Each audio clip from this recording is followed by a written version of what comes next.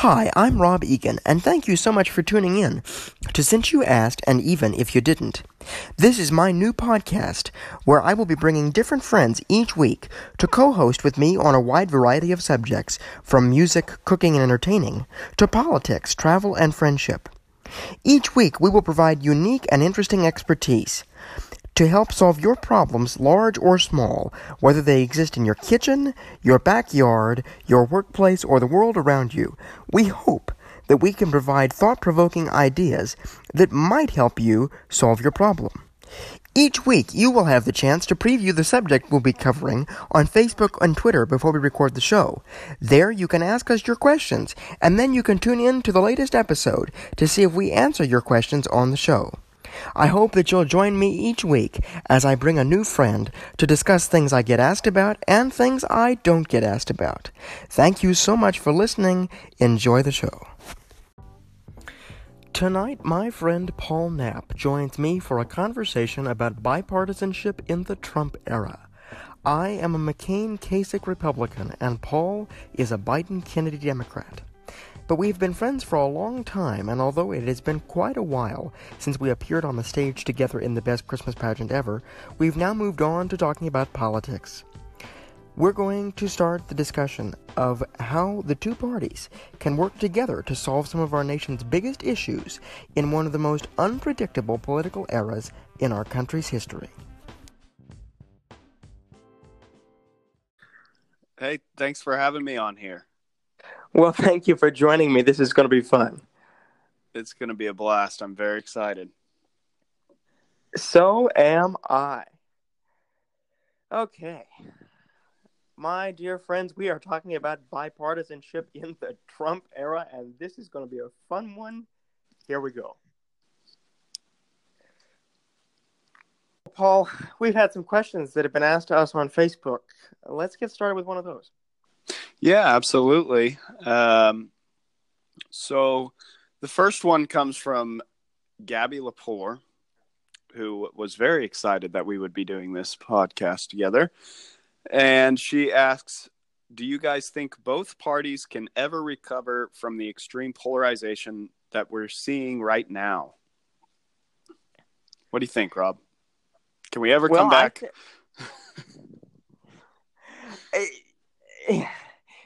For the longest time, the traditional aspects of each party have been sort of in power in the party, with the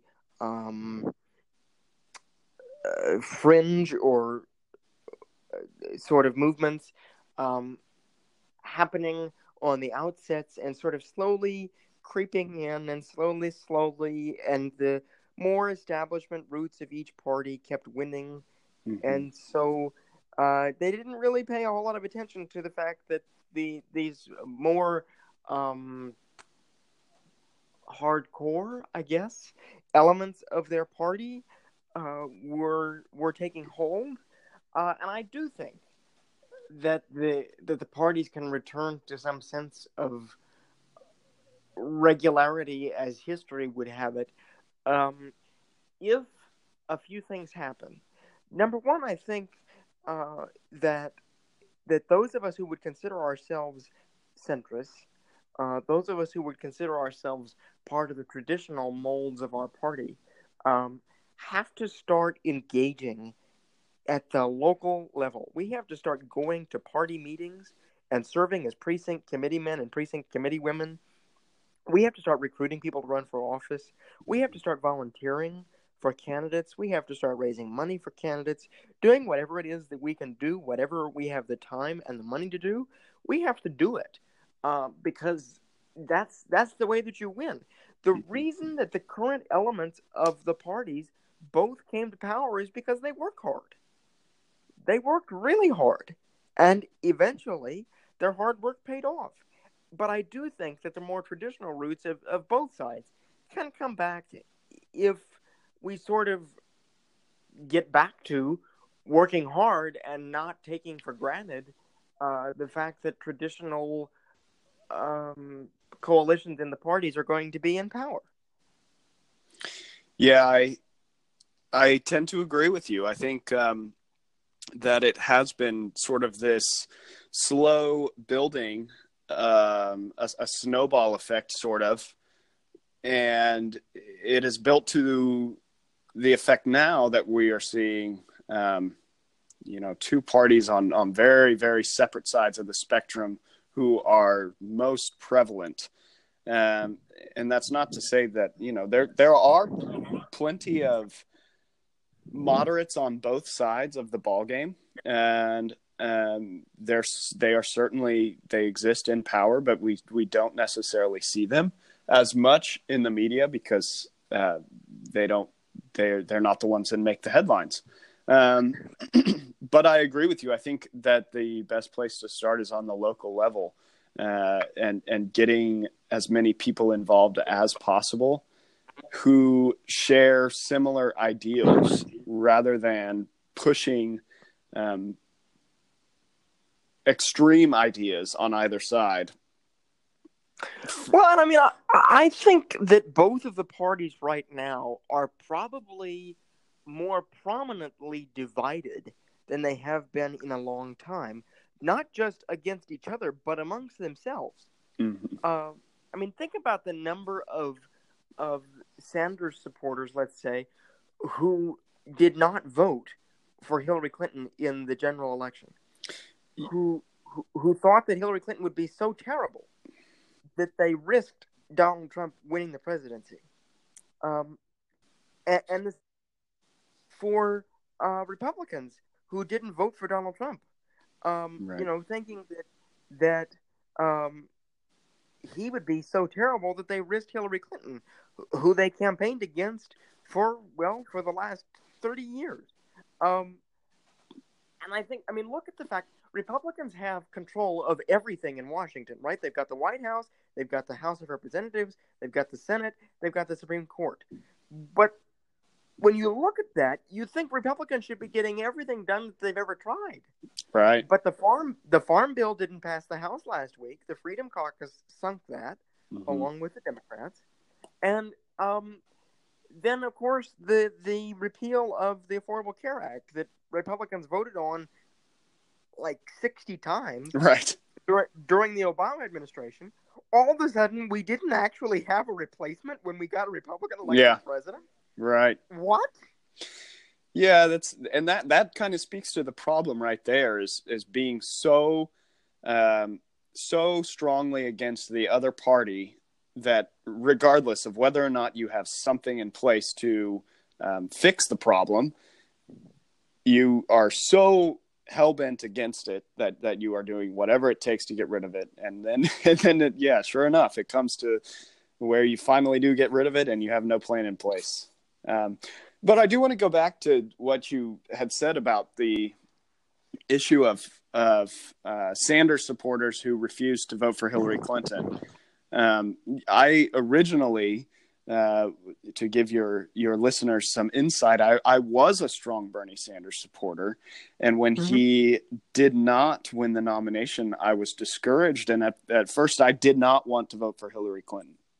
I had a very strong urge to vote independent, to write in a candidate, to do anything I could to not vote for Hillary Clinton. It wasn't until somebody really brought it to light for me by saying, if you don't vote for Hillary Clinton, your vote is going towards Donald Trump, because in effect, that's one person's vote on the other side who's going to count, and your vote's not going to. And right. There's something sad about that you kind of have to choose the lesser of two evils in order to make something happen. And I think that speaks to the problem itself too, where you're not free to vote exactly for who you want to, because it risks electing an individual that you strongly oppose. Yes, and no system, I think, is perfect. And those are the components of the system that every candidate agrees to when they agree to run for president. I think it's something we always say. We're not going to do the lesser of two evils anymore. We always say that, and every single election, in one form or another, we do it. Right. because people figure out a way to demonize the other side as evil. And I will tell you, and anybody who listens to this, I was a John Kasich supporter. I think that's pretty well known that I was a John Kasich supporter from early on. And I did not hide my allegiance to John Kasich. Right. When Donald Trump became the Republican nominee, I was very dismayed. I knew that I was not going to support him, but I did not want to vote for Hillary Clinton. Right. I didn't think she should be president for a number of reasons. But the same thing sort of happened to me. It was explained to me, well, if you don't vote for Hillary Clinton, then you're voting for Donald Trump. Well, I didn't want to vote for Donald Trump, so I voted for Hillary Clinton. I do think that is a big problem that we have, is that we had 22 candidates in the 2016 election for President of the United States, and the two that we could come up with to nominate were Donald Trump and Hillary Clinton. Yeah. What is that? Well, that's a money thing. That's a money and marketing thing. It is.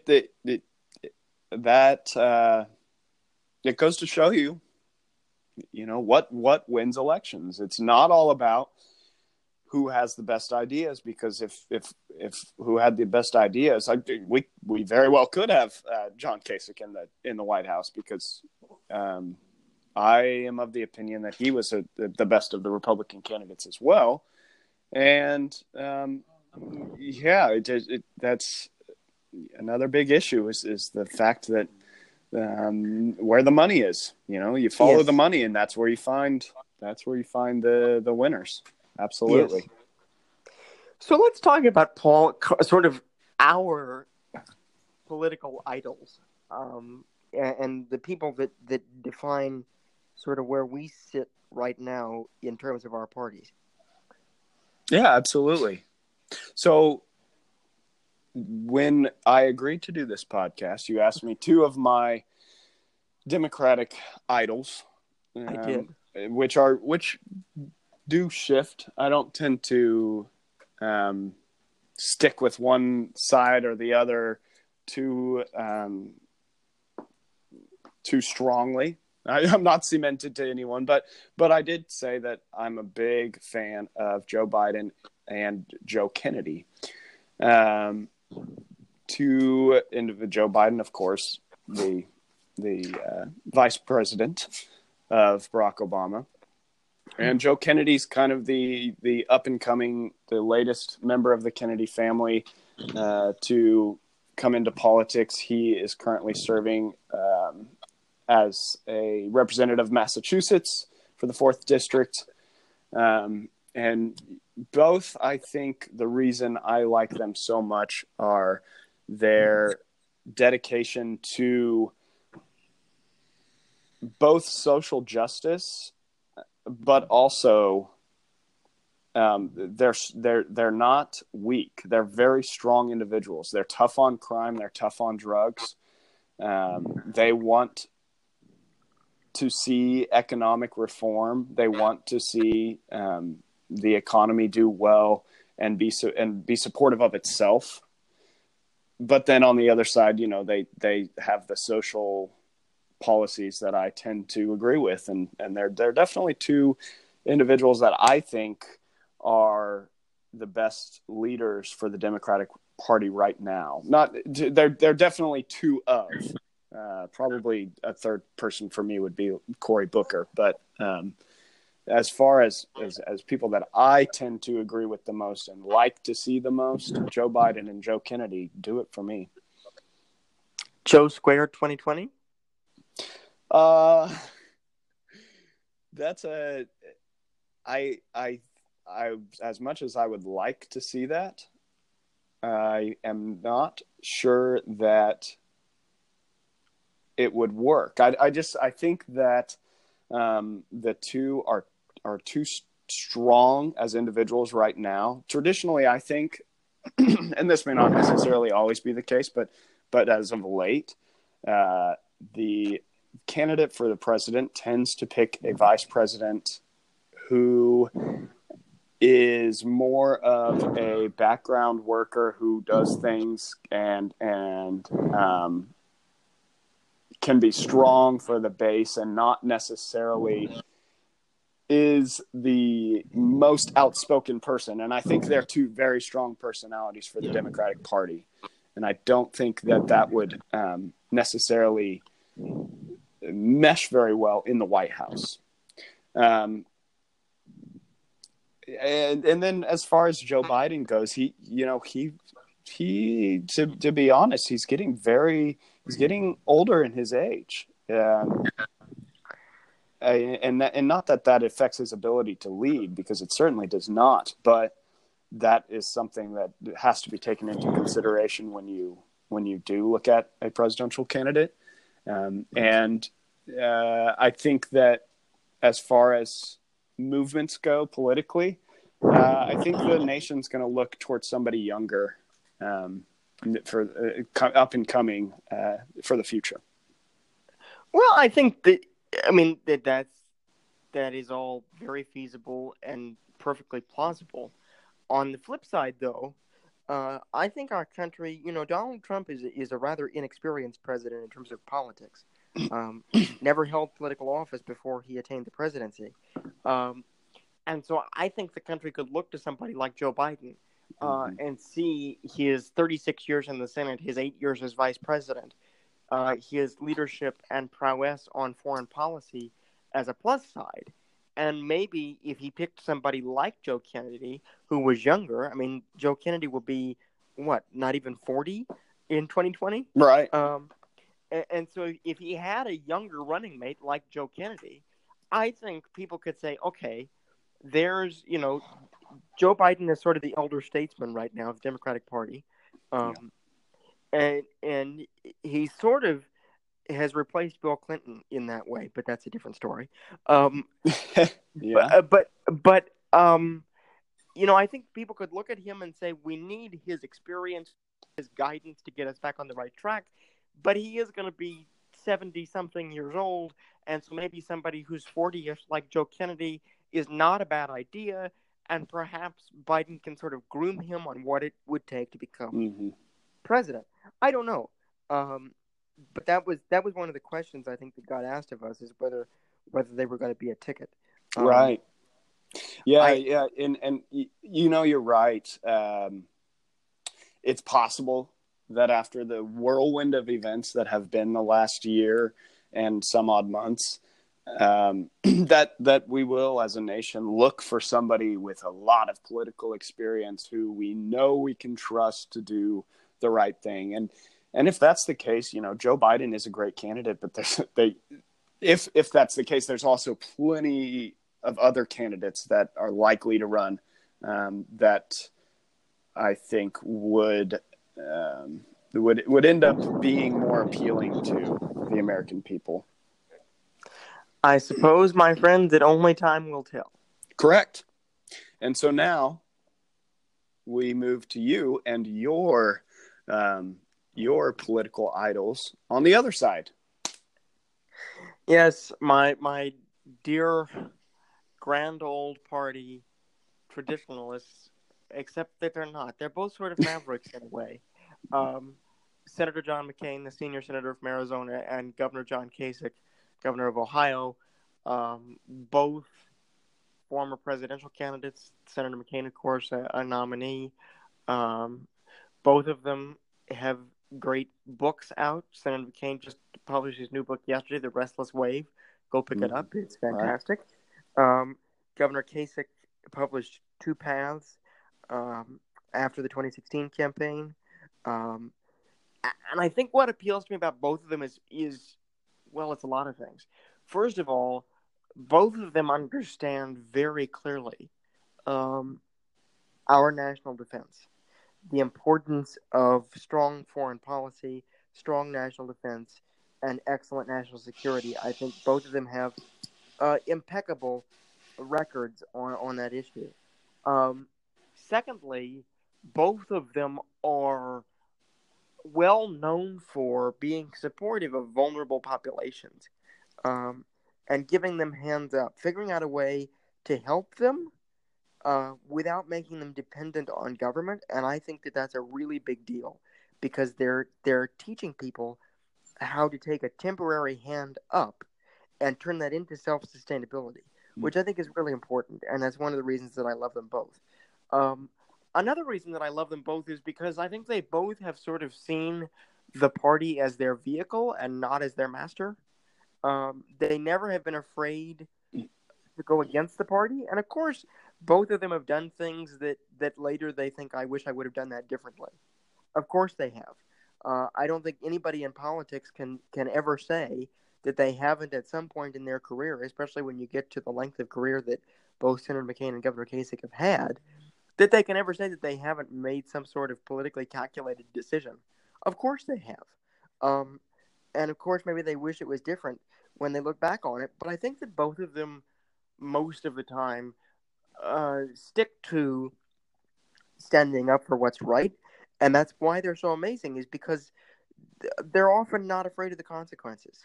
Senator McCain, as he acknowledges, is in his last term in the Senate. He can now speak his mind freely without concern for what happens in re-election. Doesn't have to worry about that.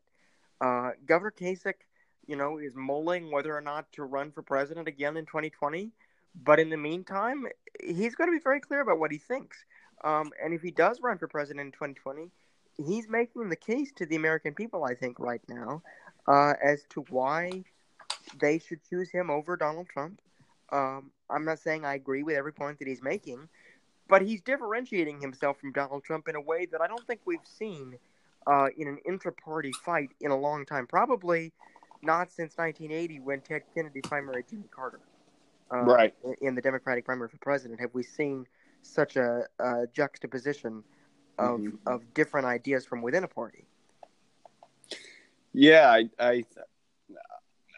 I was sad to see John Kasich go, honestly, because even as somebody who leans more liberal, I found myself aligning a lot with what John Kasich had to say as the when he was running, and I think that he should continue to try and seek the election in 2020.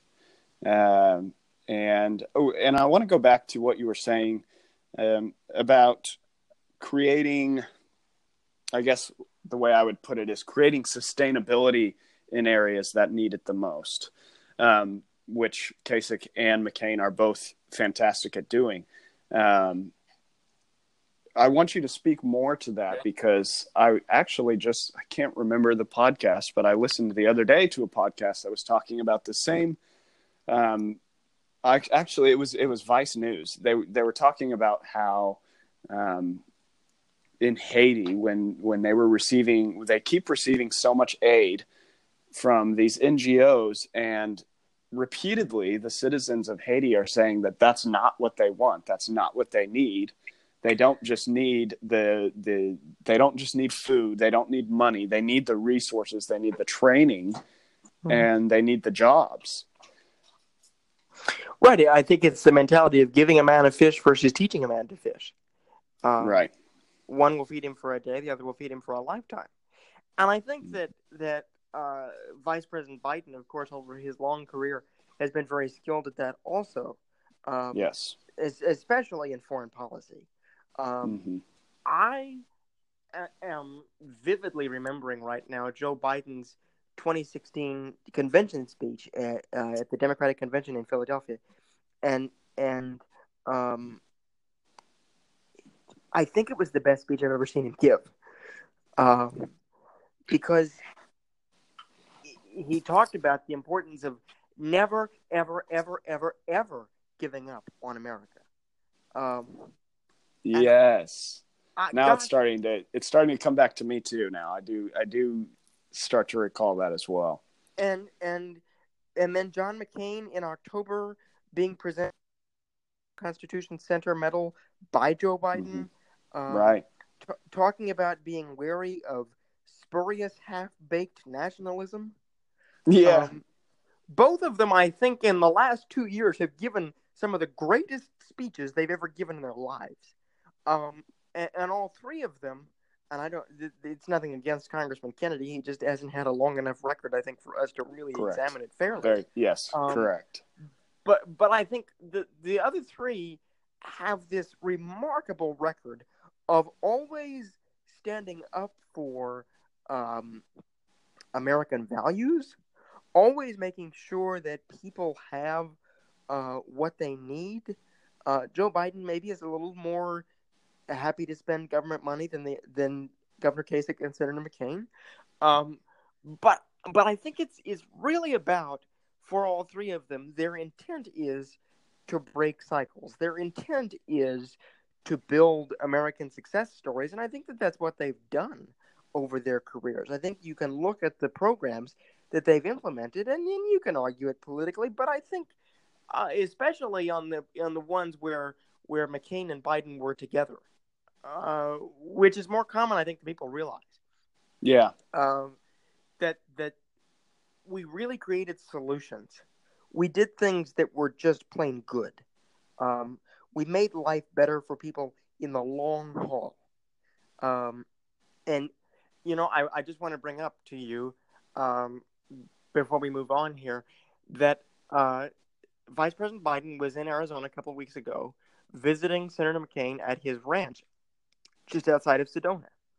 And they had a long couple of conversations. And in that visit, Senator McCain urged Vice President Biden not to walk away from politics. So I don't really know what that means. I don't know if it means he'll run in 2020. I don't know if it means he'll sort of get to be, the guy who gets to hand pick the candidate.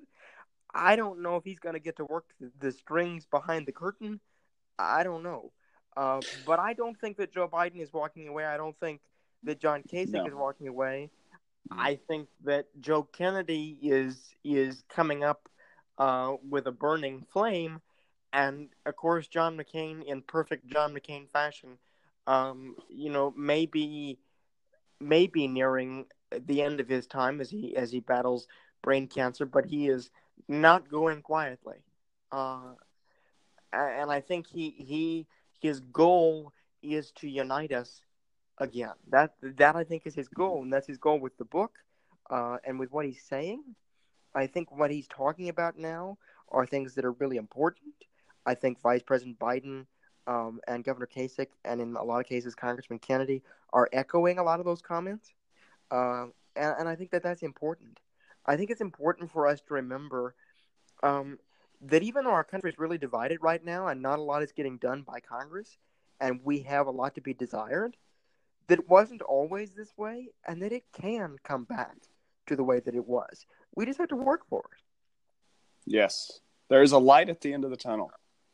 We may come out bloodied and bruised, but I think that we absolutely can come out of this. I agree. And will. And it'll be through the leadership of the veterans. Yes. That's, yeah. I couldn't have said it better myself. Well, before we move on to another topic, we did have a writer in who wanted an official update from Senator McCain's health, which, for those listeners who may not know, perhaps on my end of the spectrum that may not know, Rob was able to work for Senator McCain's re-election campaign. Is that correct, Rob? It was his re-election campaign that you worked for, his most recent one. Yes. So he has been able to have a unique relationship to John McCain. And so if you could give us just a brief, I know you're not in the office anymore, but you still follow pretty closely. So to let the listeners know. I've never been in the official office. I was always on the campaign sites, so I don't want to make anything presumptive because the official office hasn't given any major updates in a while. But I know that Senator Graham was out here a couple of weeks ago, and as was Senator McConnell. I know that they both said that Senator McCain was laughing, he was joking around, he was in good spirits, he was eating well, he was strong, or getting stronger anyway. Senator Graham remarked that he was giving an R-rated commentary to their favorite Western film. and even talking about doing some events this summer at the McCain Institute, which is a wonderful policy institute that they've established at Arizona State. They do a lot of work with that to fight sex trafficking. Oh, Um, wow. but I know that Senator McCain is still doing rehabilitation um, just outside of Sedona at his ranch uh, for glioblastoma. And I know that he wants to return to the Senate as soon as he can. I'm sure that he will, because you can't keep a good man down. And so I'm sure as soon as it is even remotely possible for him to try to come back, that he will do that. Um, he is tough as a $2 steak. He is still very much engaged in the work of the Senate. He just issued a statement today on the passage of the VA Mission Act. He is still leading through the NDAA as they go through that in the Armed Services Committee. He's the chairman of that committee still, and he's working very closely with his staff and with his colleagues to make sure that that bill reflects good things for our nation and good things in terms of his ideology in terms of national defense. So he's still very much engaged, and I think he's getting stronger. He had a bit of a scare with diverticulitis a few weeks ago, and he was pretty weak after that surgery. But he's gaining some of his strength back, and I would not be surprised if things continue to go well to see him back at some point this year. But of course, the one predictable thing about his illness is that it's rather unpredictable. Right. It is one of the nastiest forms of cancer that one could ever get. And you know, of course, that that it is the same cancer that killed Vice President Biden's son Beau and Congressman Kennedy's great uncle Ted. It's the same thing that they've all suffered from. But Senator McCain, as far as I know, is gaining some of his strength back. Is still very much engaged in the work of the Senate, and is trying to come back just about as soon as he can. Good to hear. That's good to hear. Well, we need him. We need him. I mean, he's a great figure to look up to. You know. He is. He is. All right. So, on to the next question, which comes from John Shively. Shively? Yes. And he asks, how do you guys think we get past the silos that are created by social media, where we can essentially expose ourselves to bias-confirming information and block or hide the viewpoints of people we disagree with? Is it possible to make our social media spaces better for democracy? So I'll start on this one. Social media is an interesting thing. It is a fantastic tool. It is how Rob and I have been able to keep up over the years, and it has done great things. It is a great way to connect with others. But if you have seen the recent Facebook commercial that has been played on various stations, it became a center for advertisements and fake news and algorithms which allow an individual to see only the things they want to see on social media. And that is certainly a problem in itself. I think that social media is one of the great causes of the political divide that we have today. And it is very true that people tend to align themselves with the individuals that have the same ideas as them on Facebook.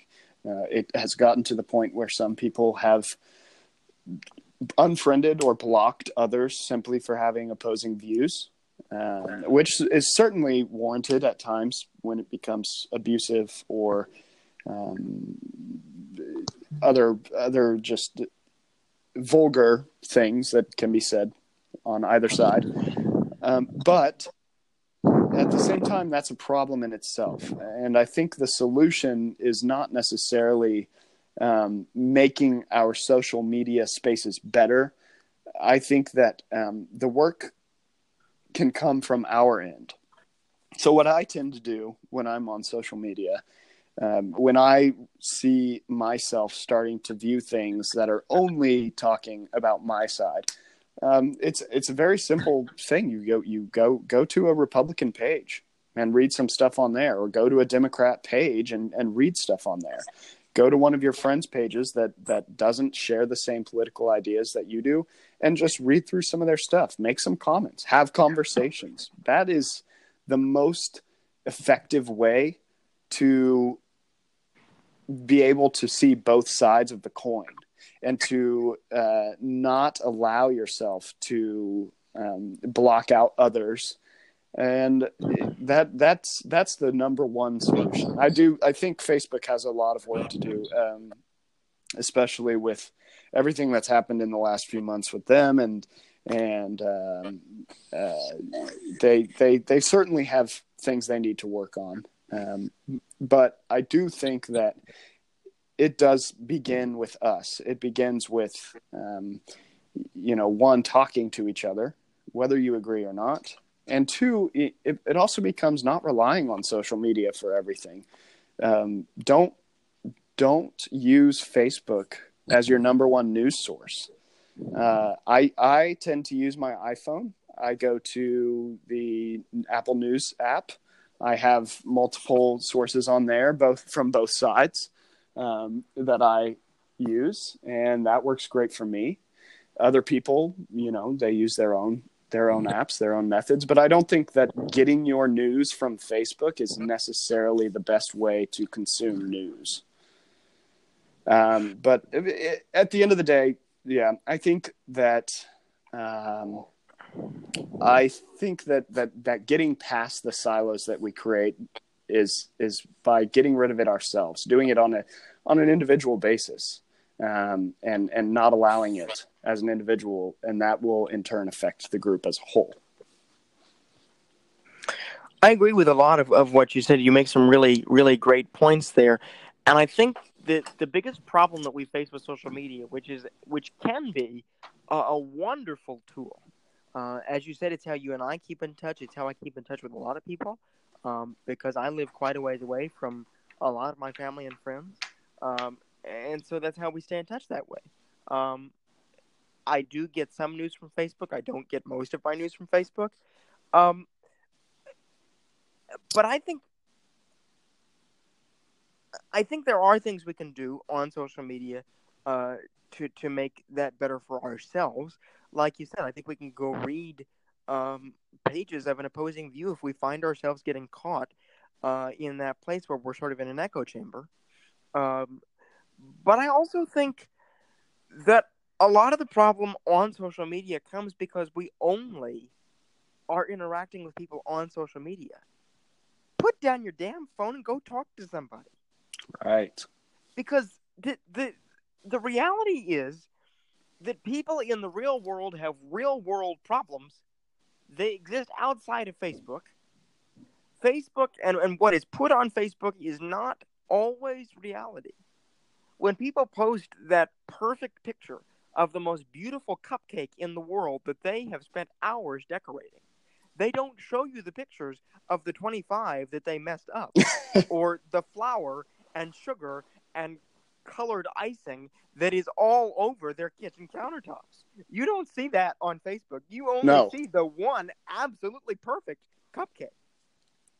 And I think when people are debating politics on social media, it's the same thing. You only see the perfect views. You only see people's well thought out, well, not always well thought out, but people's opinions that are written in a way that hopefully is a better, one of the better ways they can express themselves, because you have the time to look something up if you don't know it. But I think you're seeing only part of seeing people who only share your views. You're seeing people on the other side maybe who share a lot of your views, so they're sort of only halfway on the other side. Right. I think you got to go out into the world. Yeah. I think you have to, in order to really take a stance on an issue, I think you have to understand both sides to it. Understand who makes up those sides and how they got there. Um, you and I, Paul, if I can be presumptive, we're both fortunate enough to grow up in homes where, um, we had strong families, Mm-hmm. and we did not worry about our bills being paid or where our next meal was going to come from or Right. our lights being turned on. We didn't worry about those things. Yeah. Our parents provided for us financially, and our parents provided for us in a lot of other ways that created really strong families and gave us great structures for being able to be more independent when the time came. Um, Not everybody has that. But for you and I to understand that, we would have to go out into the world because Mm-hmm. my guess is without going out into the world, you and I don't have a lot of Facebook friends Right. who did not live lives like you and I did. Right. And so I think, we have to go out into the world to comprehend that. And I hope that I have done that in some way. I don't think I'm perfect on it, but I do understand. I do understand that there are people who worry every night about where their next meal is going to come from or worry about whether they're going to have electricity the next day. And I understand that those worries come first in shaping your viewpoint. Um, when those are things that are on your mind, that changes how you think politically and it changes how you vote politically. Mm. Um, and I think, of course, your circumstances do that. Your circumstances teach you what you believe is right and wrong, and what you believe the government should provide, and what the government should not provide. Um, and so, I think in a lot of ways, um, the people that we surround ourselves with, the environments that we place ourselves in, and the environments that we grow up in, shape our policy, shape our political views. And so, if you find yourself sticking too much to one side, if you're too tribalist, perhaps, um, go out into the world and talk to somebody who feels differently than you do.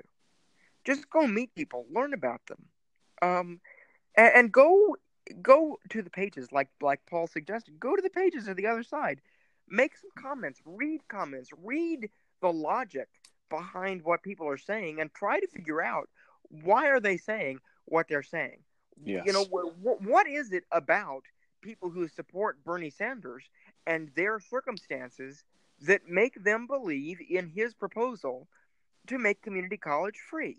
What Right. is it about John McCain supporters and their circumstances that make them believe him when he says the world is on fire and there's nobody who can better comprehend and work toward solutions for some of our world's biggest problems than John McCain? What is it about John Kasich supporters that make them believe that when he says we can get a balanced budget again while we still help people who are vulnerable populations, what is it that makes them believe that? What about their circumstances make them believe that? What is it about Joe Biden supporters that make them believe in his crusades against rape and sexual assault and in his significant investment for cancer research? What is it about their circumstances? Do they have somebody in their family who's had cancer? Do they have cancer?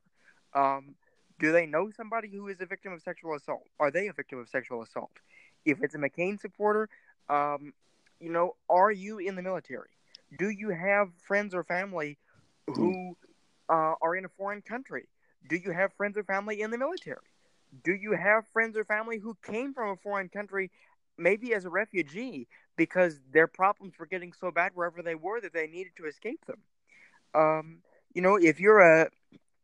If you are a Kasich supporter, um, and you want a balanced budget, what is it about your situation that makes you say, yes, the budget needs to be balanced? Is it because you have to balance your budget every month, and therefore you think the government should too?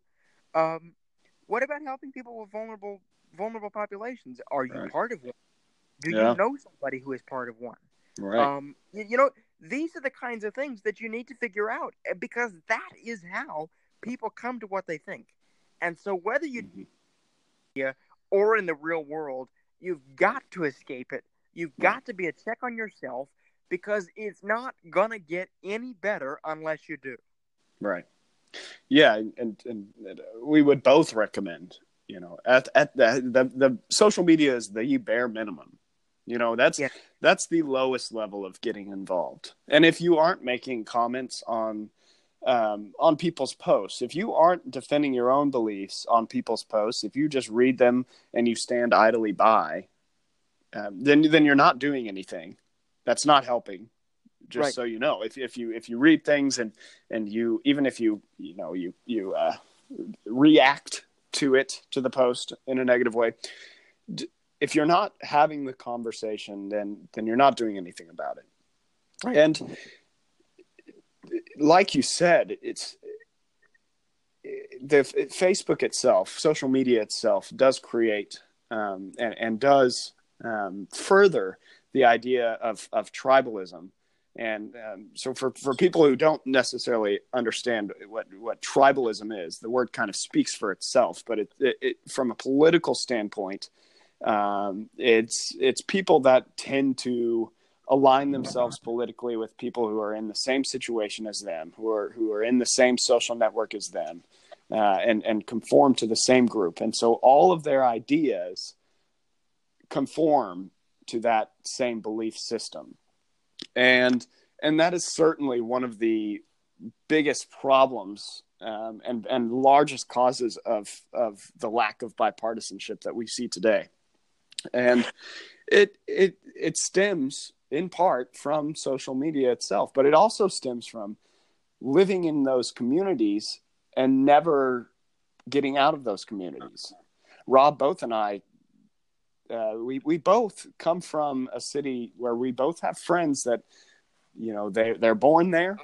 They go to grade school there. They go to high school there. They go to college there or somewhere 2 hours away. And then they come back and they live there. And that is their world. And that's the bubble that they live in. And if you do not pop your own bubble and get outside of that, then you won't do anything to help the problems that we're seeing today. You won't do anything to increase bipartisanship. You won't do anything to see the other points of view, and you certainly won't make any changes. Paul, let me ask you, because we're having a conversation about bipartisanship in the Trump era. This political era is probably one of the most unpredictable political periods in our nation's history, because we have a president who's kind of a loose cannon, for lack of a better term. But I want to ask you, because obviously a lack of bipartisanship stems from hyperpartisanship, right? So, do you think that Democrats are so opposed to Donald Trump, the person, that they don't really contribute much to the political conversation, that they have become, in essence, what the Republican Party was in the Obama administration and become the party of no? Mm-hmm. Absolutely. I think there are so many people that look at his character, and I won't speak to his character because there are many things that I don't agree with how he lives his life, but he's our president, and what it comes down to is what he does politically. And there are people that will not support anything he says. He could end world poverty, and there would still be people that disagree with him. And that is absolutely part of the issue.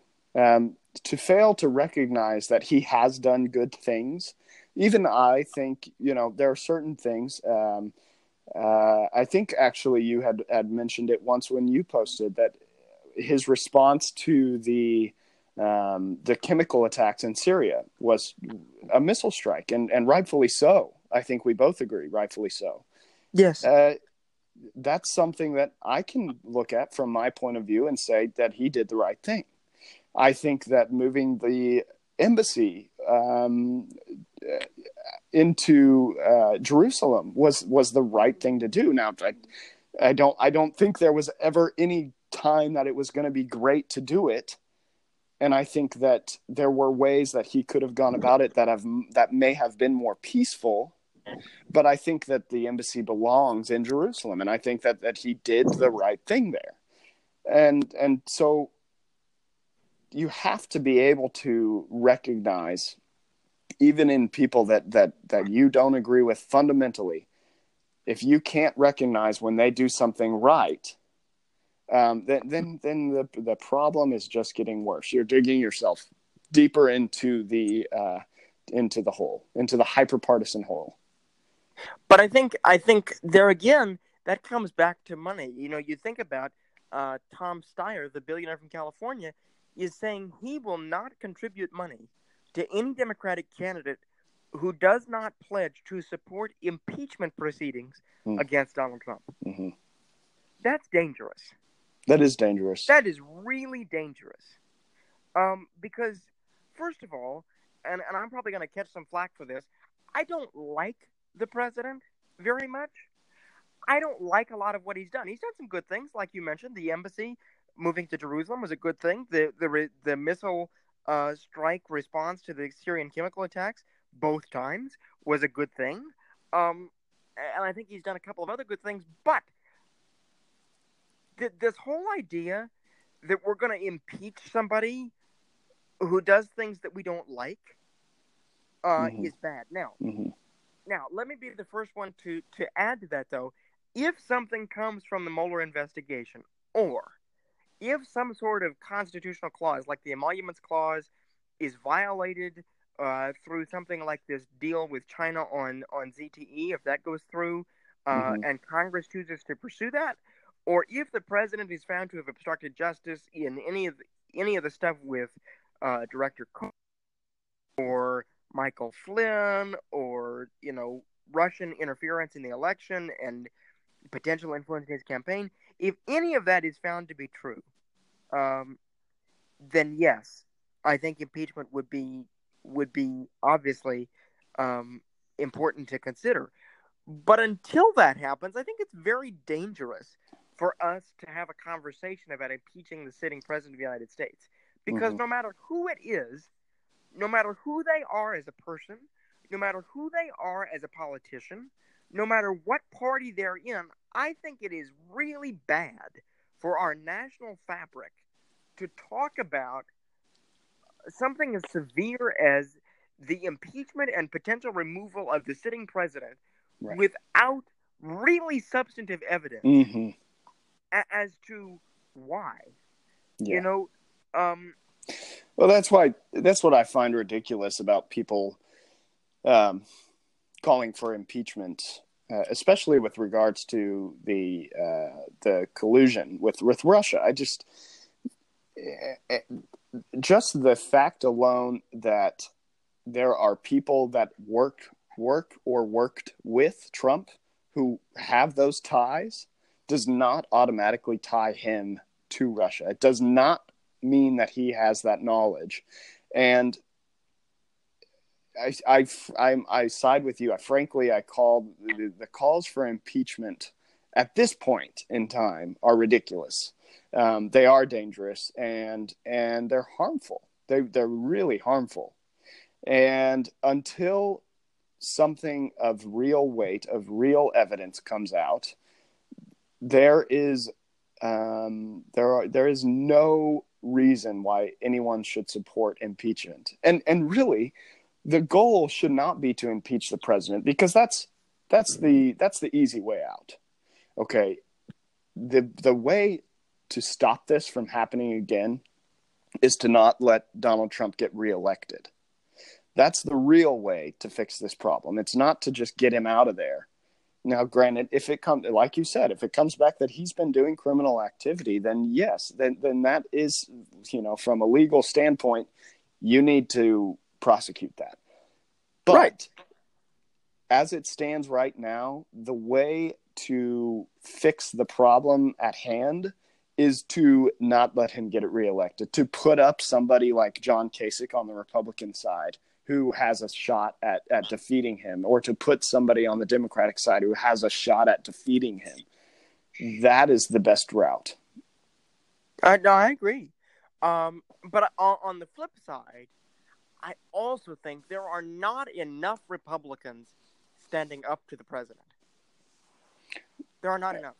Yeah. And my party has claimed for a long time to be the party of family values.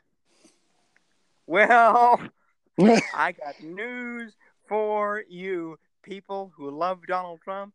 He has been married 3 times, and he paid a prostitute $130,000 so that she wouldn't say anything about sexual activity that they had together. And now she's saying that something still might be happening. And I should remind you that he cheated on each of his first 2 wives with his next wife.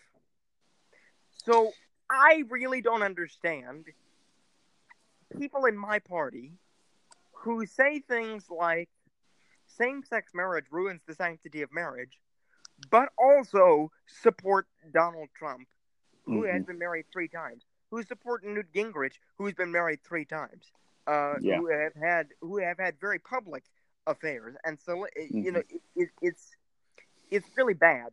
And I think, my God, either get over it and admit that those are values that you pretended to have for political convenience, or grow a backbone and stand up and say, Mr. President, that's not appropriate. Mr. President, that language is not appropriate.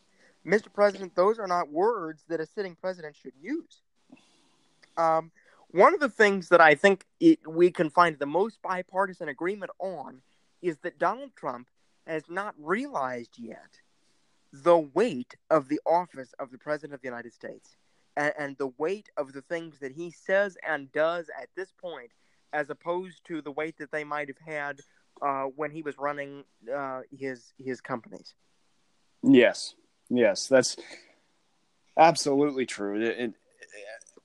And I've heard actually people defend it by saying, this is how he ran his company. We don't have a problem. We didn't have a problem then. We don't have a problem now. Essentially, he's doing it the same thing that he was doing there, and so that's why we don't have a problem with it. But the consequences are so much greater now. Absolutely. He is the public face of this country. He is the leader, essentially of the free world. Right. Let's talk about, Paul, things that Congress has done or that the president has done in a bipartisan manner that are good in the last 16 months or so since he became president. Yeah. So most recently, we can, you touched basically on the new VA bill that just passed today. Yeah, 92-5 in the Senate and overwhelming in the House, less than 100 no votes. So yeah, and that was, there has to be some credit there that goes to Trump, because one of the main promises of his campaign was to help our veterans, to make things better. And this bill, it could lead to the fulfillment of that promise. Right. And I want to give credit also to Senator McCain. This is a bill that he co-sponsored. He was the leading co-sponsor with Jerry Moran on it. This is something he's been working on for a long time. Of course, that he is a veteran. He cares very deeply about veterans. To my knowledge, he is still the only senator who will take veterans' casework calls no matter if they're in Arizona or not. When we were on the campaign, he had 5 full-time official office staff devoted solely to veterans' casework from around the country. And as far as I know, that's still true. So I want to give a lot of credit to him. I do want to give a lot of credit to the president. He deserves that credit because he did pledge to help the veterans. And I think that his signature on this can move that forward. And I want to give credit to the president because you're seeing a reduction um, in unemployment rates among African Americans, a pretty significant one. And the president, um, you know, the president has a lot to do with that. I think because of the tax cut bill. I'm not saying it's perfect, and I'm not going to sit here and defend it all night. Um, but it has had some positive effects in the sense that it's gotten some new jobs created, it's gotten some bonuses happening, it's gotten some raises happening in some pretty big corporations, and those new jobs that have been created. I mean, we had President Obama in his last few years, as we were recovering from the recession, had some good job numbers. President Trump has continued on those. Um, there again, I think a lot of that has to do with smart people at the Federal Reserve in Janet Yellen and now in Jerome Powell, who Mm-hmm. understand, even though we now have raised interest rates, who understand that we can't, just put them back at normal levels all at once. Um, and so the economy, the credit does not all go to the president. The credit goes a lot to the Federal Reserve, um, Yes. and to luck, frankly. But it does go a lot to the president and to Congress for the tax cut bill. And one of the things that I think is really, really sad um, is that um, we've got this this hyper partisanship where we didn't see a single Democratic vote for the tax bill. Um, we Mm-hmm. didn't see we did not see a single um, a single Democratic vote actually for um, for one of the budgets that extended CHIP. Now we had Democrats that voted for the long-term budget that did the 6-year reauthorization, um, but I think it's kind of sad for CHIP to be made a priority by either party or by both parties, and then you have a party that just sits out of the conversation and leaves children's health care in the balance. I think that's dangerous. Yeah. Um, and you touched on it earlier. I think it's really dangerous to oppose an idea just because of who has it. But I also think it's really important as a message to people on my side of the aisle and to yours too. If you don't like what the president is proposing, propose something different. Yes. Don't Call your congressmen and senators. yes, but don't just bicker at Right. the negatives to one person's solution. In my opinion, you should not have the right to complain about their solution if you can't offer something, one thing that you would do differently to make that better. Um, and I have a feeling my dad might listen to this later, so I'll just bring this up. Um, I have cerebral palsy for anybody who is listening to this who doesn't know that. Um, and so I've had to go through a lot of adaptability in my life. One of those things was I had to put my backpack on a little bit differently than some other people. And so I sort of swung it over my head to get it on. Um, and one day my dad said to me that he didn't like the way that I was putting my backpack on. And I said to him, "Do you have a better idea? A better way that I could do it?" And he said, "No." And I said, "Well, then shut up." And it's the same way in our policy. You have a right to be upset. You do. Oh my gosh, you do. If you disagree with it, get upset. That is fine. That is democracy. But if you don't call your congressman and call your senator, talk about a reason why you oppose it and something we can do to make it better, you are no more part of the problem than the president. You are equal in contributing to that problem. You are not contributing to the solution. If you are not contributing to the solution, you're part of the problem. Yeah.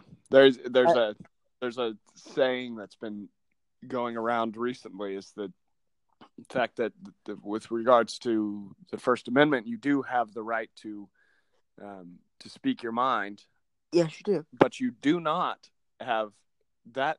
When you speak your mind, it does not have to be correct. That doesn't have to be the facts. And Right. so with And that, it's not necessarily free of consequence either.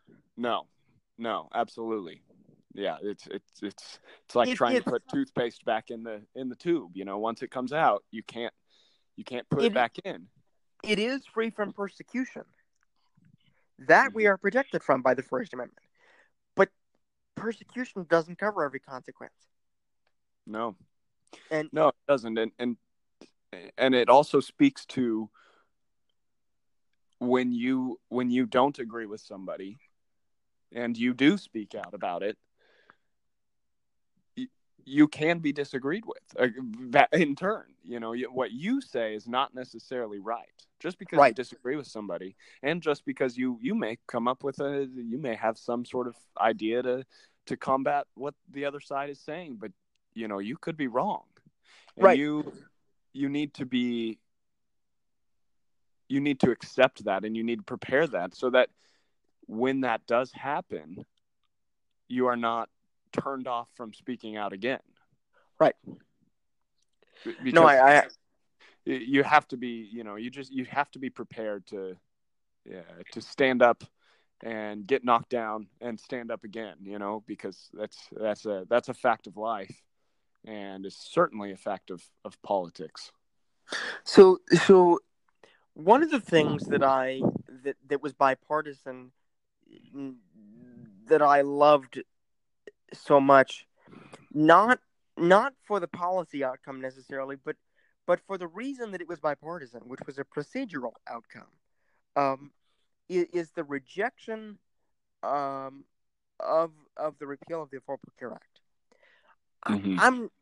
I've never really been the Affordable Care Act's biggest fan. I think it has some good parts, like staying on your parents' insurance to your 26, not discriminating against people with pre-existing conditions. Those are good parts.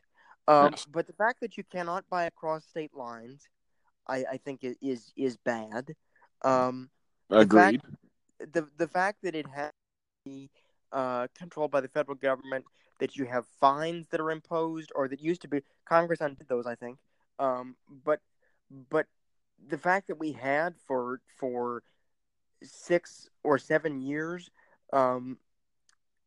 fines imposed if you didn't have health insurance.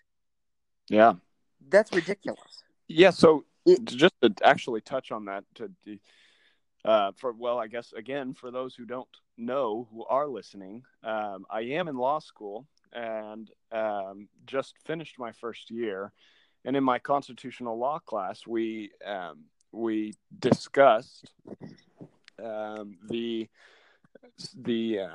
striking down of the fine, and yes, there's a lot of discord. There's a lot of opinions on both sides of the ball game. It comes from, did the government really have the power to force people to participate in a market? Right. And obviously they decided no, that the government does not have the power to force people to buy insurance. Right. And I tend to agree with that. You are absolutely right. The Affordable Care Act certainly has its flaws, and there are adjustments that need to be made. But in the how many years have Republicans been trying to repeal the act now? 7, 8. Yeah, we're coming up on 10 years, and they haven't come up with a solution yet that can compete. Right. And I think you bring up a great point. That we didn't come up with a solution, and that's really not good. Because to me, we failed in our responsibility to the American people as servants of the American people. The Republican Party failed because we had too many people who voted to repeal the law many times with no idea what in the world the solution was as the alternative. Mm-hmm. Now, I think some good proposals have come. If you look at Collins Nelson from Susan Collins and Bill Nelson, that's a bipartisan proposal that has come, that's done well. Right. To address that problem. it hasn't passed Right. yet. Right. Alexander Murray is a good bill that passed to try and, I think it's in the committee process now, to try and lower premiums. That's a bipartisan bill from Lamar Alexander and Patty Murray, the chairman and ranking member of the Health, Education, Labor, and Pension Committee in the Senate. Right. The thing that I think is really coming to light in this era in particular, because of the narrow majority of the Senate, the 51-49 Republican majority in the Senate, is, especially for those of us in our generation and younger who don't remember 2003 when the Senate was effectively a tie and Vice President Cheney was doing a lot of tie breaks until, no, I'm sorry, it was 2001, the 2000 elections, until Jim Jeffords from Vermont switched over and gave the Democrats a majority. But it was 50-50 for a while. And a lot of us are too young to remember that, but we see it now in the sense that the Senate is the chamber where it's sort of, because of the 60-vote rule on legislation, which is an excellent rule, by the way. Yes. It forces bipartisanship because no party is intended to very often have that many seats. It doesn't happen very often. It happened briefly for the Democrats. That's how they got the Affordable Care Act passed, is because they had 60 votes. But it didn't last long, and it doesn't usually when a party has that kind of numbers. And so the Senate is really, forced or not, the more bipartisan of the chambers. The House is the more partisan, and Absolutely. I think you're seeing that very, very much now. A lot of the bipartisan proposals that are coming out of the Senate, but that's not to say that the House isn't doing good work. There's a lot of good work, especially by the younger leaders in the House on both sides, that's coming out, and I've seen a lot of articles lately about some of the bills that are being introduced, including Mia Love, a Mormon Republican congresswoman from Utah, who happens to be the only African American woman in the Republican caucus. Now let's just think about everything I just said, and now realize that Mia Love has introduced a bill to allow birth control pills to be sold over the counter. Right. Mia Love is a conservative African American Mormon congresswoman from Utah who is proposing that we make birth control available to young women over the counter. Now, okay. Now, there's good idea. I have two thoughts. Good idea, perhaps. Could be a good idea. Has potential to be a bad idea. Well, most things do. The second thought is the money that's involved in that, and who that would benefit. I think that the drug companies stand to a lot of profit from a bill like that, and I think that the health of a woman is a hot topic right now. It is. And I am not certain on what the best answer is to go forward.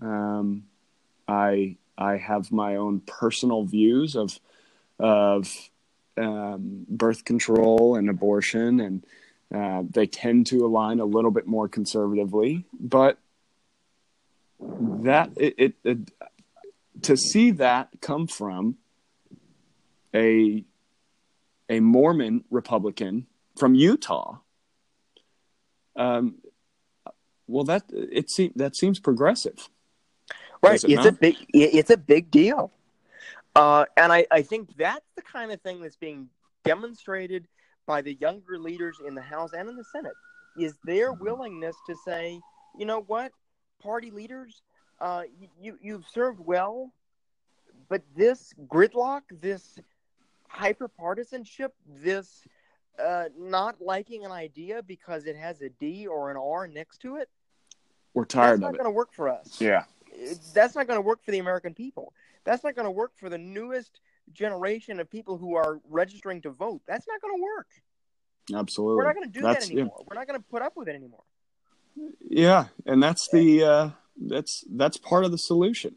Is that and the young politicians that are pushing bipartisanship, that are pushing bills that may not do everything that they want, but involve things that the other side wants, and using that as a method to get bills passed. Right. The more we do that, the more we're going to see the parties, come closer together. The other thing I want to talk about where the parties have still very much cooperated in bipartisan fashion is the NDAA, the National Defense Authorization Act. That is like the only bill that has passed every year for the last 50-something years. And Senator McCain, as chairman of the Armed Services Committee, is pretty proud of that fact. As a longtime member of that committee also, in addition to being now its chairman. The committee has 21 members, and I'm pretty sure that either 21-0 or 20-1 for last year's NDAA, the committee approved it. And then the Senate approved it on the floor. I think it had like 87 votes in the Senate, and it was approved overwhelmingly in the House as well. And so I think that that's really important, too, to remember that, and now we talk about the VA Mission Act, too, that Congress, in terms of taking care of our military and our veterans, Congress is very much united in that front. And I think that's good. It's really important because it matters a lot to me, and I'm sure it does to you too, Paul, for us to say to somebody who is willing to make the ultimate sacrifice for our freedom, if they are so fortunate as to return to our country after their distinguished service, that we take care of them. Right. And that we thank them appropriately with whatever it is that they need as a result of their service to return to as normal of a life as possible. To do something that a lot of us either aren't willing to do or can't do. Yes. And I think that they deserve whatever special recognition and care that they require for their service. They absolutely deserve it, and I'm glad to see Congress very much united in that fashion. Congress also has been united in, of course, we talked about rejecting the Affordable Care Act, but that's for procedure, and I think it's important that we learn from that lesson and that we take major bills. No matter what party is in power, we take major bills through the appropriate committee process. We hold public hearings. We let amendments be offered in an open setting. Yes. We let amendments be offered by both sides. And we really work this out because that's what it's supposed to be. That's what we, the American people, send our representatives and senators there to do. Yes, absolutely. That's what they're there for. And so I think learning the lesson from that rejection of the Affordable Care Act repeal is really important. But that's an area where they've cooperated in a bipartisan way. Of course, the sanctions on Russia, the Senate passed 98-2. Those are important because there is no doubt amongst the intelligence community that Russia interfered in the 2016 U.S. presidential election. Now, whether they tipped it for one candidate or another is debatable, and we won't get into that. But there's no doubt that they did interfere. They had influence in our election. They hired bots to write fake news stories about both candidates and spread them to uninformed voters. Very successfully. Yes, very successfully. And the Senate passed sanctions against Russia. I believe that the House also approved those. And that's really important. And I think it's important that the president enforces those because I think it's important that we say if you interfere with the United States election system, perhaps the most sacred piece of our democracy, Mm-hmm. then there will be consequences. Oh, yeah. And they will not be easy consequences. No. They will not be light. And they Yeah. shouldn't be. No, absolutely not. But It's the things that have to do with defense, that have to do with the democratic system as a whole, that we can see bipartisanship in its most pure form right now. right. And Congress came together to reauthorize CHIP for 6 years. It was the longest reauthorization of CHIP in the program's history. That's a Right. really big deal. Yeah. A lot of It's important. 9 million children around the country are getting health care because of that. I really hope the Congress does not approve the president's request for rescission in that budget. They shouldn't.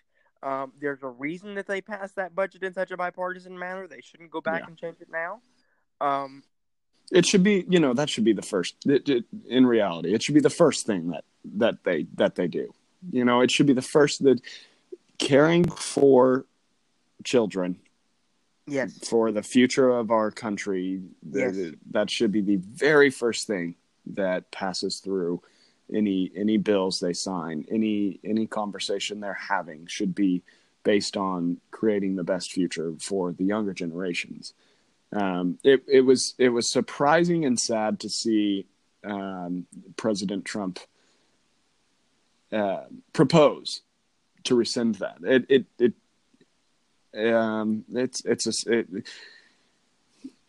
Perhaps there is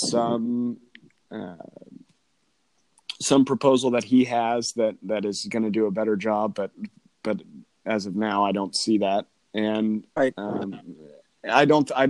truly don't see that being something that either the House or the Senate will ever support, no matter who is sitting.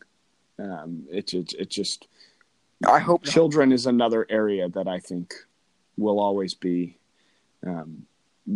come first. And I say that, but then we have so many problems with education, Yes, we do. And we'll get to that in a minute. Which is actually a really great segue to what I wanted to talk about next, which is areas in which Congress and the president need to be bipartisan, that either they haven't been bipartisan or they haven't acted at all. Mm-hmm. What do you think? Where do we need to go? So yeah, let's education is the number one for me. We have seen around the country these strikes that have happened, these walkouts that have happened because of the lack of pay for teachers. And I don't necessarily think that that's the number one problem, but I do think that education is the core issue for our country to progress forward. And it is a difficult issue, and I understand why there is such a hard split between the two sides, because everybody wants it to be done right and everybody has good intentions, but nobody can agree on how it should be done. I think that there needs to be a fundamental change very soon with how with infrastructure of our schools, especially in urban areas, and with education as a whole, with how much of an emphasis we place on it as a whole throughout the country, and with how much credit we give to our teachers. Mm-hmm. I think those are some of the most important issues right now that we're not seeing any sort of action that is successful on a federal level. Right. And one can argue that that should be left up to the states, but not necessarily when there's so much of the budget comes from federal spending. And, right.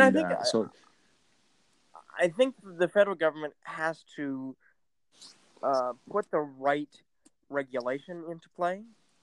And yes, I think we need to talk about infrastructure of our schools, But I also think we need to talk about infrastructure of our education. How are we educating people? Mm-hmm. What are we teaching them? Because I think, in my opinion, one of the biggest problems with education today is that we're not teaching people how to think. We're teaching people how to memorize. We're teaching people how to repeat and regurgitate information for a test. But we're not teaching people how to think. We're not teaching people how to problem solve. We're not teaching people to be innovative. We're teaching people, one size fits all model that isn't ever at all one size fits all. Yeah. And then we are inappropriately sending people who aren't prepared to go to college. We're sending people who don't want to go to college. We're sending people who can't afford to go to college. We are sending people who could do better for themselves going to trade school or vocational school instead to get a bachelor's degree. We have demonized wrongfully technical schools, vocational schools, and community colleges. Absolutely.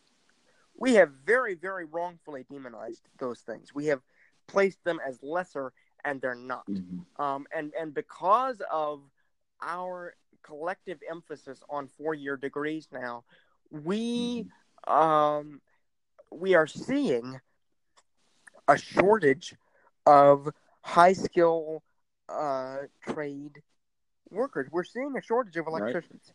We're seeing a shortage of electricians. You are now. You're now looking at. Sorry. No, I was just going to say what people don't necessarily realize, and it's because of this demonization, is some of those jobs make more than you can make getting a bachelor's degree. Yes, and you don't have nearly as much debt or any debt at all. Yes. And that's a huge, and then on the flip side, we're sending so many people to college and we're giving so many people bachelor's degrees that the bachelor's degree itself is becoming meaningless. Right. It is not what it should be. It does not hold the weight that it should hold anymore because we've devalued it. But Paul, one of my major concerns about the education crisis is not just the way it affects us as we're going through school. It's how it affects our entire lives. Because if you're getting people into the average now in undergraduate debt is almost $50,000. If you're getting people into that much debt for a bachelor's degree, first of all, for a lot of people, forget graduate school then. Forget law school like you're doing. Forget medical school. Forget that because they can't afford it or delay it. Don't do it right away because they can't afford it. But the other thing that ends up being delayed by people having a significant amount of debt is marriage, families, and owning a home. We are literally, because of a crisis in our educational system, we are literally putting millions of people at risk of never achieving the American dream that we were all raised to cherish. Right. This is the land where we were supposed to go to college and get a degree and get a job and prosper and marry and have 2.3 children and have a nice home somewhere where we could raise our family and then we could retire comfortably at the age of 68. Oh boy, is that going away? Yeah. And it's now you're paying off your student loans till you're 68.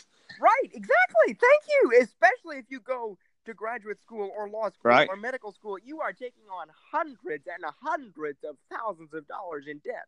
Yeah. And so what I think we're going to end up seeing in the long run, if we don't address this now, is we're going to end up seeing a shortage of postgraduate degrees and we're going to end up seeing a less educated population if we don't make some changes to our educational structure. We're going to end up seeing a less educated population. Then we're going to end up seeing a less skilled population because of that. Because maybe we have skills, but we haven't learned how to use them. Right. And let's go ahead and just throw in there the fact that a lot of people can't even pay off their student loans. Right, they're going to default. And they're going to default, and the same thing that happened with the housing crisis is predicted to happen with student loans. It's a terrible bubble.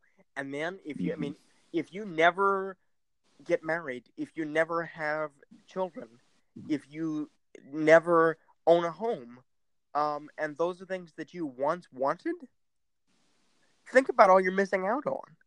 And think for a minute, all of our friends out there, about whether or not you really believe you will be able to retire. Or perhaps, if you're a little bit older than Paul and I are, if your children will ever be able to retire, if we don't soon address, in a bipartisan fashion, the crisis that we face in our educational system. And I do think it is a crisis. I think it's a terrible crisis. I'm in complete agreement with you. I think even now, it's retirement. What the average retirement age has jumped up significantly. Right. And it will only continue to rise. Right. It will absolutely. Something has to be done. Something big. I just want to put this out there for people who are our age, Paul, because I know we're young and we're not really thinking about retirement yet. But let me put this out there to you. If you have a job and you work for a company that offers any kind of match to your 401k, do it. Do as much as you can afford. Yes. Because getting that matching amount is free money that will help you save for your retirement. Yep. And you are going to want a retirement. And it's going to cost more than you think. Yes. And yes, it is. It is not too early to start saving. Saving for retirement takes a lifetime. It does. It absolutely does. So start now. You should start now. I agree. My wife and I have a plan in place, and if you don't begin now, you're missing out on money. You're throwing money away by not investing in yourself. Yes, and you're making it harder for yourself to ever enjoy retirement. Your future self will look back on you and not be pleased. The whole time machine, writing yourself a note and putting it in a bottle thing. Write yourself this note right now. Save for retirement today. Your future self in 40 or 50 years will smile at that note and thank you when you open that bottle. You will be grateful to yourself. And so maybe you sacrifice going out to eat as often. Maybe you don't go to the club quite as much as you want. Maybe you don't have quite as many luxuries now. But when you do have them later, you will enjoy them. And it will be worth that investment. Yes. It's not a big sacrifice. It's not a big sacrifice. No. When you look at bi-weekly or monthly paychecks, that amount is not a big sacrifice, and it pays off a lot in the long run. Okay, we're going to get off our financial advisor soapbox here. And, sorry to everybody. And steer it back in, but the little plug there. Okay. Reel it back in here. Because I think moving on from education, because I do think that's a big problem, and we could sit here and talk solutions to it all night long, but we don't have time. Maybe that's another episode. Right. But the other thing that Congress still has to do in a bipartisan fashion is fix immigration reform and DACA. And you and I were talking earlier before the show about the discharge petitions that have been circulating in the House. They need 14 more signatures on that petition. There are 204. They need 14 more. We've got to get this done. We've got millions of dreamers whose lives and stability in our country are on the line. They are contributing to our economy. That they're making our lives better because they're contributing to our economy. They're contributing to our neighborhoods, to our families, to our schools. They are becoming a part of the fabric of this country. Some of them have been here since they were children and have Right. no idea. They Right. know no other place. They know Yeah. no other place. Absolutely. And let's This is their home. Don't, you know, there's no need to water this down. This is true. We have heard this from individuals who may have to go back to the country they came from if DACA does not work out for them. They will die. Right. No. It is a fact that they will go back, and their chances of survival are slim to none. Some of these places where they came from, their opportunities to succeed are not very high. No. There's a reason that their parents chose to leave that Mm-hmm. place and come to America, and it's because of the lives that they could build for themselves in this country. Right. A lot of the people, most of the people who are in the DACA program are as American as you and me. This Absolutely. is their home. They know nowhere else. It was Mm-hmm. not their choice to come to this country, but it should be their choice to stay, and Congress owes them that. Yes. We And let's owe just them that. let's just touch very briefly on what we talked about before this, how uncommon it is to get a discharge petition signed by 218 lawmakers. I read that it has happened 25 times since 1935. Okay, so that's 83 years ago. Correct. 25 times. So that's like once every 3.5 years-ish.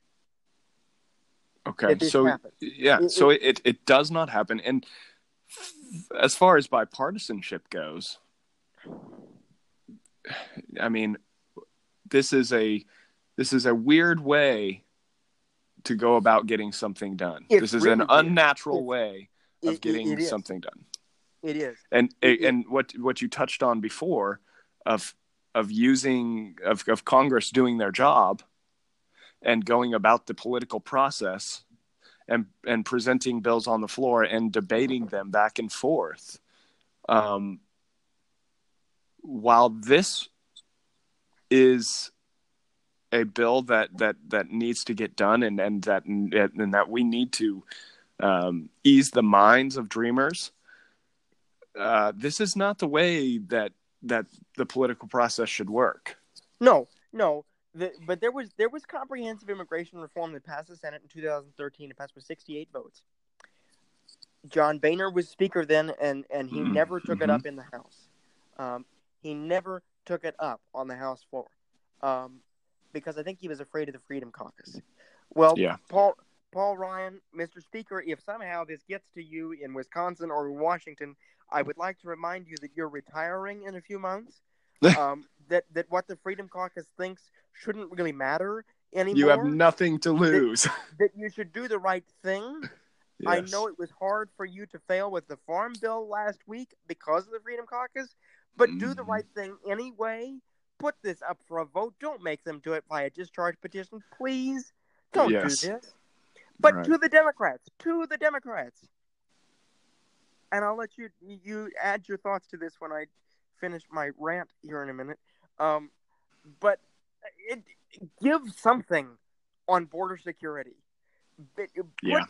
Put more drones up. Hire more Border Patrol agents. Put more watchtowers up. Give Border Patrol agents more training. Do something to secure our border because we should be. We are a nation of immigrants. Yes, we are. Yes, we are. And we should be. And we should continue to be. But we are a nation of legal immigrants. And we should not protect this country and the things that we hold dear in this country for people who choose to break our laws. You are correct. I think that the reason our illegal immigration problem is so big is because our legal immigration system is a disaster. So we can fix that. Yes, we can. But part of that compromise, I think, if you want this president to sign that bill, and if you want bipartisan cooperation, part of that compromise has to be significant investment in some sort of border security. I'm not saying build the wall. No, I think building a wall is ridiculous. It's absolutely stupid. But there are other smart solutions that we can make to secure the border, and Democrats need to come together with Republicans and fund those, because that's how we're going to get to comprehensive immigration reform. That's how we're going to get to a deal on DACA done the right way. And that's what needs to happen. We need to go back to the Comprehensive Immigration Reform Act of 2013, and we need to go back to the proposals that were written before Ted Kennedy's death, as an agreement between him and John McCain. We need to do that. We need to go back to those proposals, take their framework, update it a little bit, secure our border, reform our immigration system for legal immigration, make this once more the most welcoming melting pot the world over, reform our system for acceptance of refugees so that we can accept more Syrian refugees, because that is the next step in the process to fighting Syria's aggressions against human rights. But make this a massive immigration reform deal. But you're gonna have to put some sort of border security funding as part of that package. Democrats need to get over it. It's gonna happen, and it should happen. Come to the table, and promise us something. Any of the things I just talked about, drones, more agents, more training, more watchtowers, some sort of combination of those things, come to the table with those things. Let's have a conversation. Let's get this done. Let's not put dreamers' lives on the line anymore. Let's get it fixed once and for all now. So I have two things on that, I guess. So I do agree with you. I think the Democrats eventually are going to have to bend. They're going to have to agree to some sort of security. I think the wall it doesn't keep anybody out. I think that it should have that promise should have been abandoned when Donald Trump got elected, and it hasn't been yet. And eventually it will be, but that's going to take some time and a waste of money. But I am all for things that work. Yeah. When we see some, the evidence of the things that do work, drones certainly help. It's an easy way to keep eyes in that can cover vastly more area than just more agents do. And so, two, I will say that one of the reasons that we have people coming in illegally is that our legal immigration system is horrid, needs to be fixed. And the other reason is that they're coming from an area that is so uncivilized, so dangerous, that they'll do anything to get out of it. Right. And that is, a humanitarian crisis that I think that we need to do something to help that out as well. Yes, we do. Yes, we need to reform our refugee process and our temporary asylum process that needs to be reformed massively along with this. And I will add for you, people in my party, get over the flippin' wall. It's a waste of time. It's a waste of money. Get over it. Forget it. Take it off the table. It should not be part of the discussion ever. It should not be part of it. We should not build the wall. No. There are so many more things we can spend. If Donald Trump wants to rescind $15 billion from children's health care, then there is no argument to be made for the feasibility of affording the cost of a border wall that spans the entire length of the U.S.-Mexico border. There is none. There's none. No. And the reality is the wall would come down. Yes. It would last through his presidency, and then perhaps even by the next presidency, that wall would be torn down. And there are so many natural resources that would be inhibited Absolutely. by Absolutely. the construction of that wall. It is not feasible for a physical wall to be built across the entire U.S.-Mexico border. There would be lapses in it. Otherwise, natural resources would cease in so many different areas. Rivers and dams and agricultural systems would be ruined.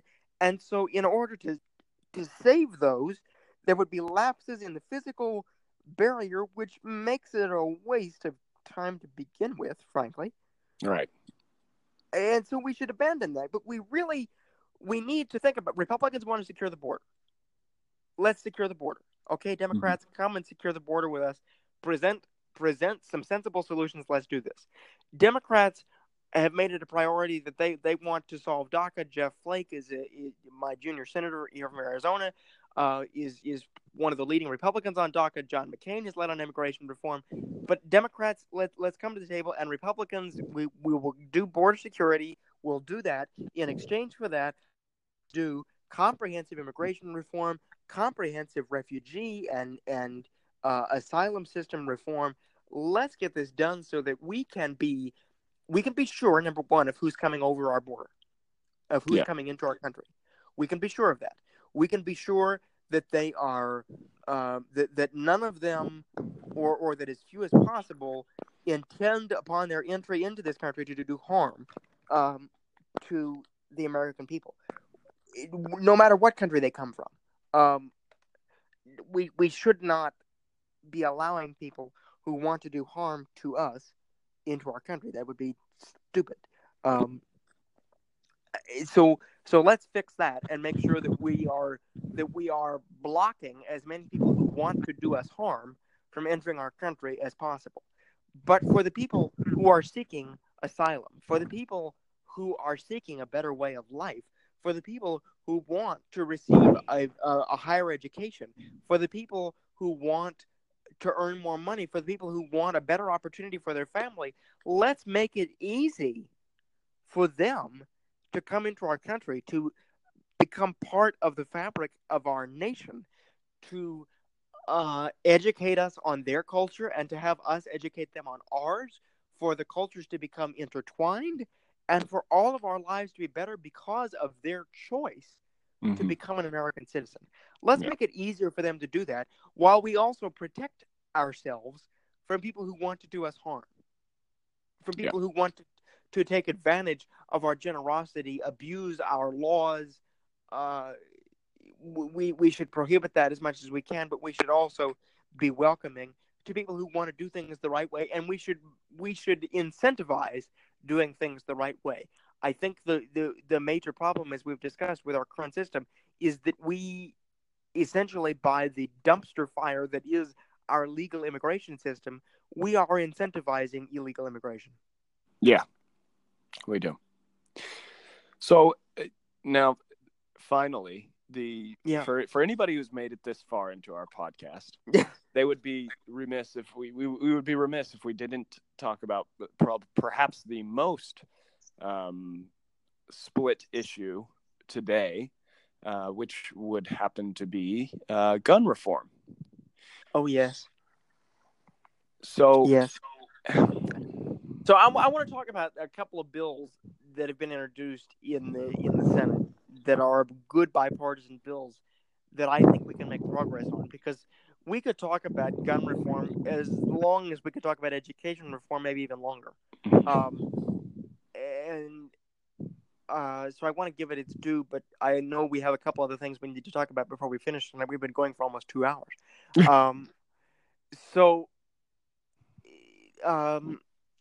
The Susan Collins bill that she's introduced with Tim Kaine and Martin Heinrich and Jeff Flake and Angus King, which is the no-fly, no-buy bill, is a bill that merits some consideration.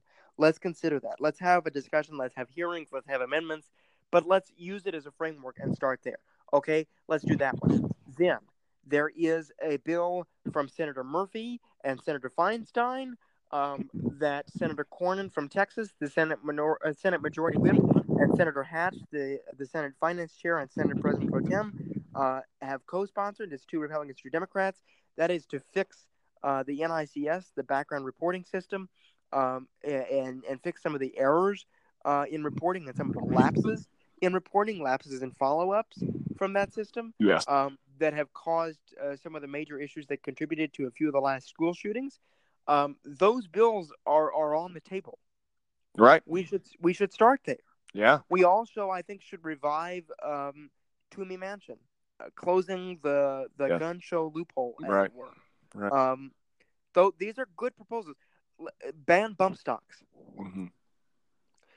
Follow the president deserves credit for that Right. in asking the Department of Justice to issue a guidance about banning bump stocks. Right. And I want to give the president credit for that. That was a major contributor to the Las Vegas shooting. The worst one of the worst mass shootings in our country's history. And I think that he deserves a lot of credit. Yeah. For doing that. And so I want to say, well done, Mr. President. And for anybody that just heard those words come out of my mouth, yes, it did have a little bit of a bitter taste. but give credit where credit is due. Yes. And credit is certainly due to the president on that issue.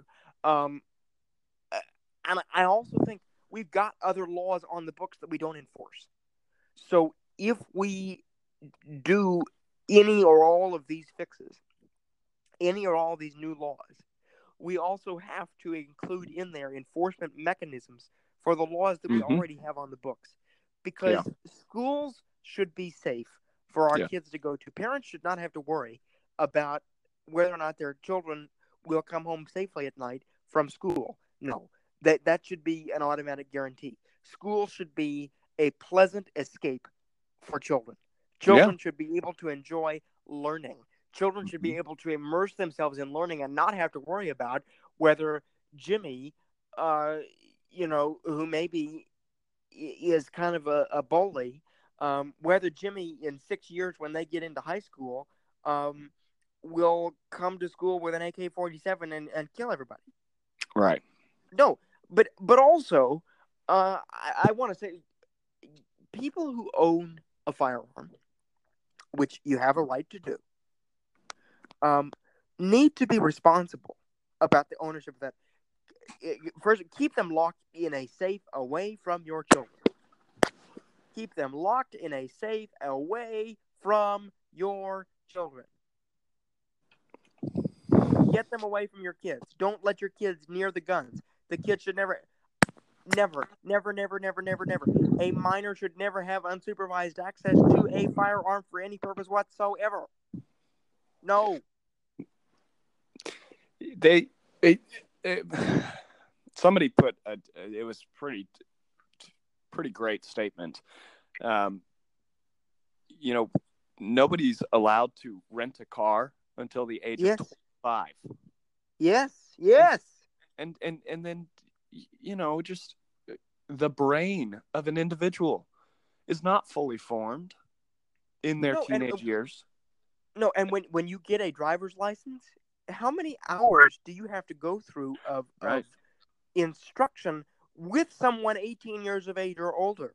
Yeah. How many hours do you have to certify that you do before? No, do you have to? No. In some of these states, there's constitutional carry, which the NRA will argue about. The thing that I don't like about constitutional carry is that it says that concealed carry licenses are not required in that state unless you want them for reciprocity. No, bad idea. You should always have to take a firearm safety class. When you go to get a driver's license, you have to do those 60 hours. Absolutely. That you are capable of safely operating a motor vehicle, because otherwise it endangers people's lives. So do guns if you don't safely use them. Right. So take a gun safety class. Learn how to use it. Be a responsible gun owner.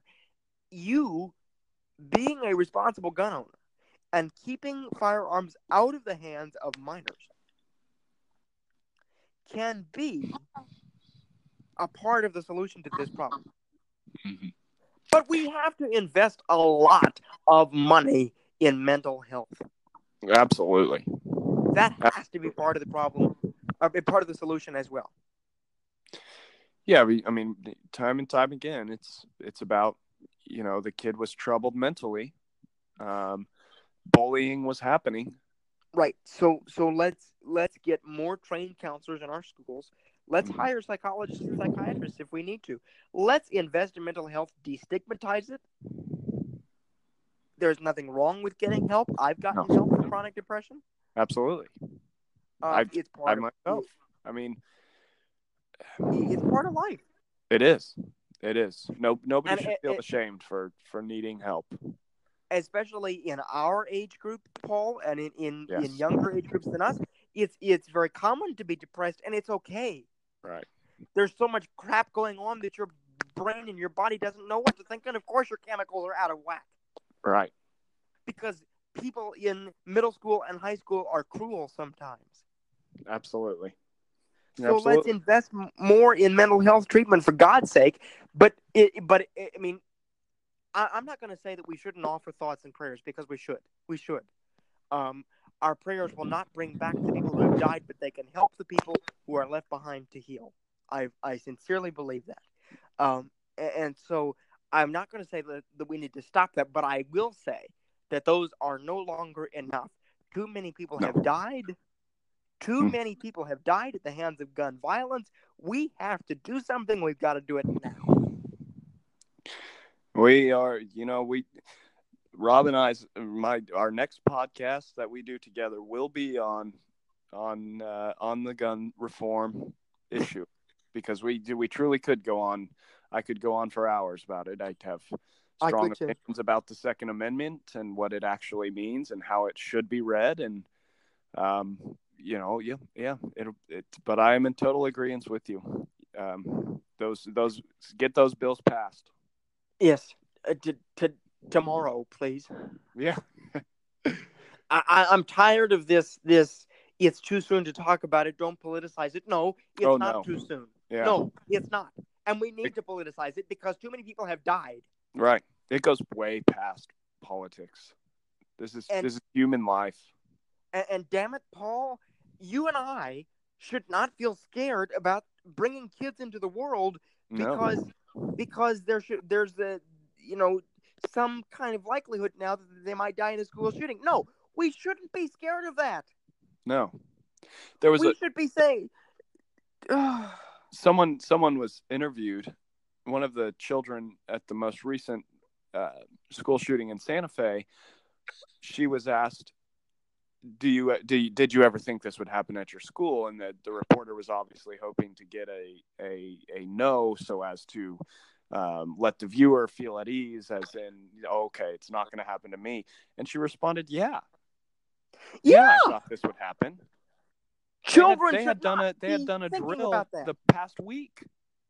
Right. We should not be thinking about that. We should not be thinking about that. Children should not have to worry about that. No. Their minds are too young. We need to protect their innocence. We do. We need to let them be children. Yes. And let them grow up with positive childhoods that foster growth and creativity and innovation, not go to sleep at night worrying if one day the school bully is going to come shoot up their art classroom. Right.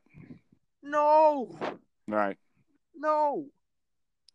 Get those bills passed. Do it now. And if you want to be part of the solution, call your congresspeople, call your senators, and demand that they act today. And you know what? There are elections in November. All 435 representatives are up for re-election. 34 senators are up for re-election. If you contact yours and they don't vote to make a change and make a change right now, and this matters to you, then you know what? You go find a candidate to run. And if you don't find a candidate, then you run. Right. Yeah. Put on your tennis shoes, go knock some doors, and run, because the only way that it will ever get through to Washington, if they don't solve the problem now, the only way it'll ever get through is if there's some kind of reaction at the polls in November and people lose seats because of their unwillingness to act. Last night, Kentucky had primaries. The state House Majority Leader was part of a bad bill on education. Mm-hmm. He lost unexpectedly. The Majority Leader of the State House of Representatives lost unexpectedly in a primary race to a teacher. Yeah. Because teachers rallied around his campaign. They came, they volunteered, they put on their tennis shoes, they got out clipboards, they made phone calls, they knocked doors. You can do this. You, to be part of the solution, have got to do this. Stand up for what you think, do it now, and be part of the change that you wish to see, because this is how it happens. This is representative democracy at its finest. Go be part of it. Because without you, we're not going to make any progress. None. Yep. Absolutely. We are at a pivotal point in our nation's history. We are. Well, I know we've gone on here for a very long time, Paul, and longer than we probably intended, but do we have any other questions that were asked of us that we need to answer before we wrap up the show tonight? I think we actually covered everything. I think we got to what we needed to get to. Oh, good. We've answered the questions of the people, and if more come, then we'll just have to get on and do it again. We will do it again. This is so much fun. Absolutely. This has been a great way to come together, to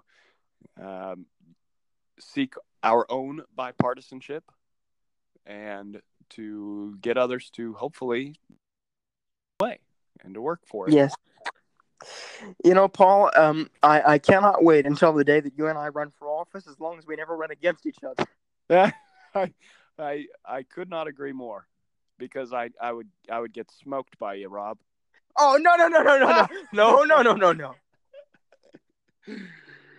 All right. Well, Rob, thank you so much for having me on. And, how soon, Paul? How soon? How soon are you going to run? Oh, well, the time for me. I got to get through law school first. Once I graduate law school,